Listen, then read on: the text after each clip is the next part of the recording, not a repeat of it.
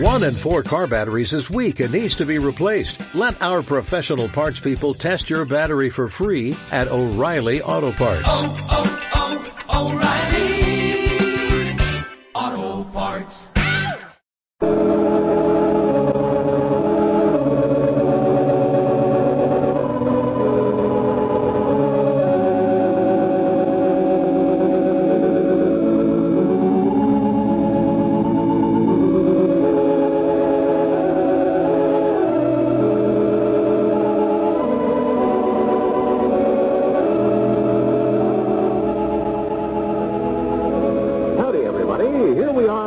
To take you down to Pine Ridge for another visit with Lum and Abner. Brought to you by the makers of Horlicks, the original malted milk.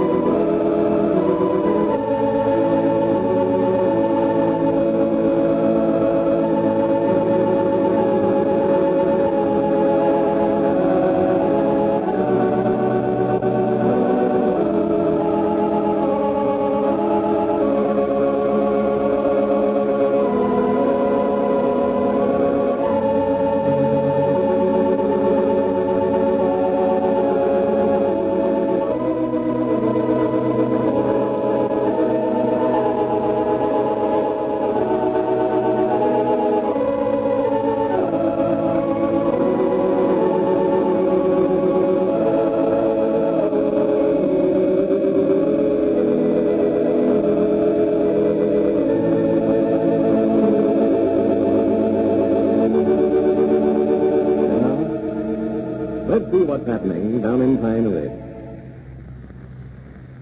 Well, after trying all week to get started, Lum and Abner finally got their rolling grocery store in operation today. The motor, which was being overhauled yesterday, is in working order. The shelves have been rearranged so that the merchandise will not fall out while the store is in motion. And they left early this morning determined to make a complete canvass of the town.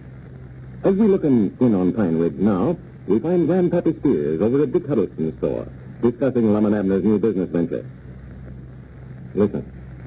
Yeah, they must have got the engine fixed, for they never had that team of horses pulling it a while ago. Oh, yeah, they got the motor back in there now. It was working fine when they left here this morning. And they're sure doing the business with it. They're stopping at every house along the road.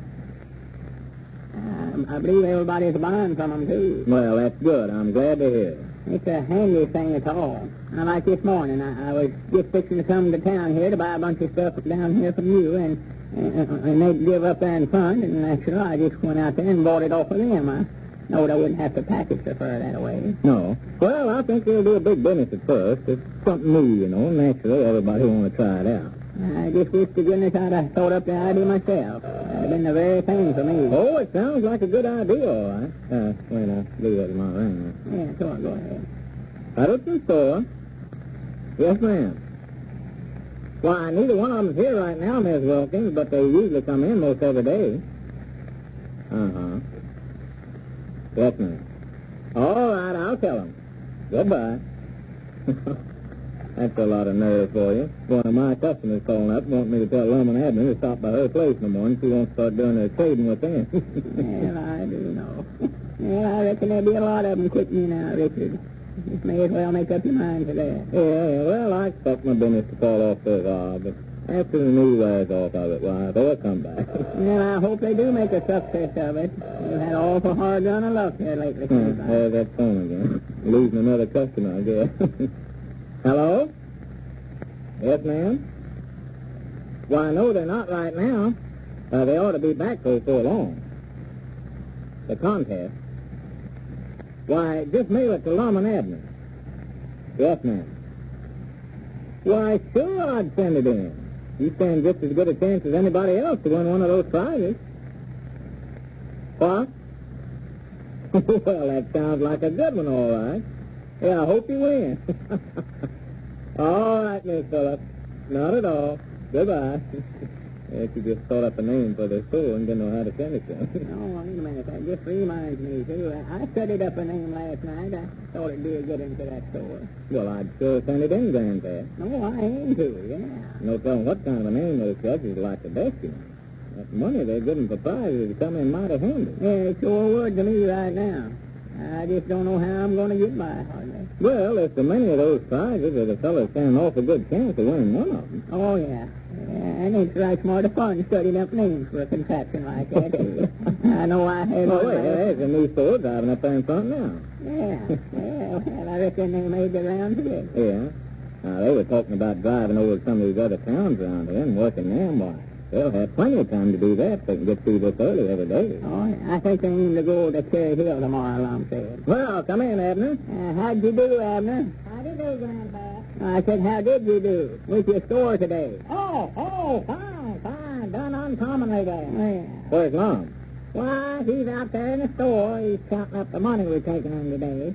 Did a nice business, huh? Oh, we've just done fine. I think we sold something everywhere we stopped. You fellas ain't doing enough business to put me to work on that area.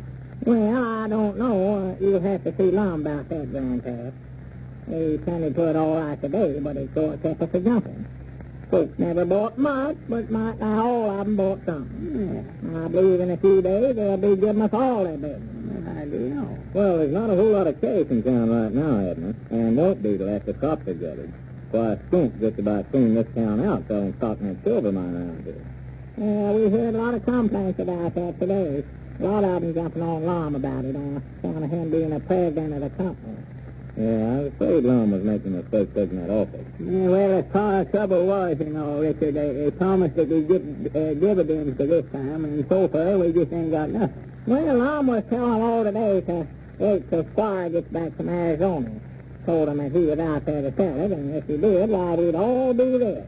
Yeah, I guess that one feller's already offered him over $1 million for the mine. Well, I wouldn't spend any money on a cent of that, Grandpap. I think that fellow Worthington that came in here and made that offer was just a fake. Fake? Yes. No, he weren't neither. No, sir, I was down there at the stockholders' meeting whenever Mr. Worthington got right up on his feet and said he'd give us $1 million cash for it. Yeah, I know he made that offer all right, but that doesn't mean that he would have paid it. Oh, you think he was trying to fool Squire, huh? No, I think the Squire was trying to fool everybody else here in town. I can't be sure yet, but I'd almost bet that Squire had that fellow Worthington come in here and make that offer just to get the stockholders more enthused over the silver mine, so that he could sell them all more stock. Well, there's reason, all right. Well, I don't know whether it was done on purpose or not, but that's just what happened. Every last one of them just went hog wild, put every nickel they could get their hands on it. Just drag it all around to the back, Cedric, and we'll load her up again. There, gentlemen. Well, come in, Lum. Abner was just saying he had a big day. Oh, my, yes. Then there ain't no doubt in my mind now. This rolling store is a success. Taking in $62.30 today. Well, for goodness sake, I never had no idea we done that. Oh, that is fine. What are you limping about there, Lum? Huh? What are you limping about? Oh, nothing. Nothing to speak of. Just had a little accident. You just take that right up, Abner. The alarm fell off of the store. While it was a-running? Yeah. Well, how'd you do that, Lum? Well, it sounds awful silly to tell, but I was sitting back there on the porch in that rocking chair while we was driving along, and we passed old Uncle Henry Lunsford along the road there. His horse got the shine at the store, so I just stepped off the porch there to help hold his horse for him and turned about 4 somersaults. I forgot we was moving. You see, I used to porches running down the road there. Well, that's a shame, then. Oh, it ain't nothing. Just sort of twisted my ankle a little. I'd be willing to break a leg to do that kind of business every day.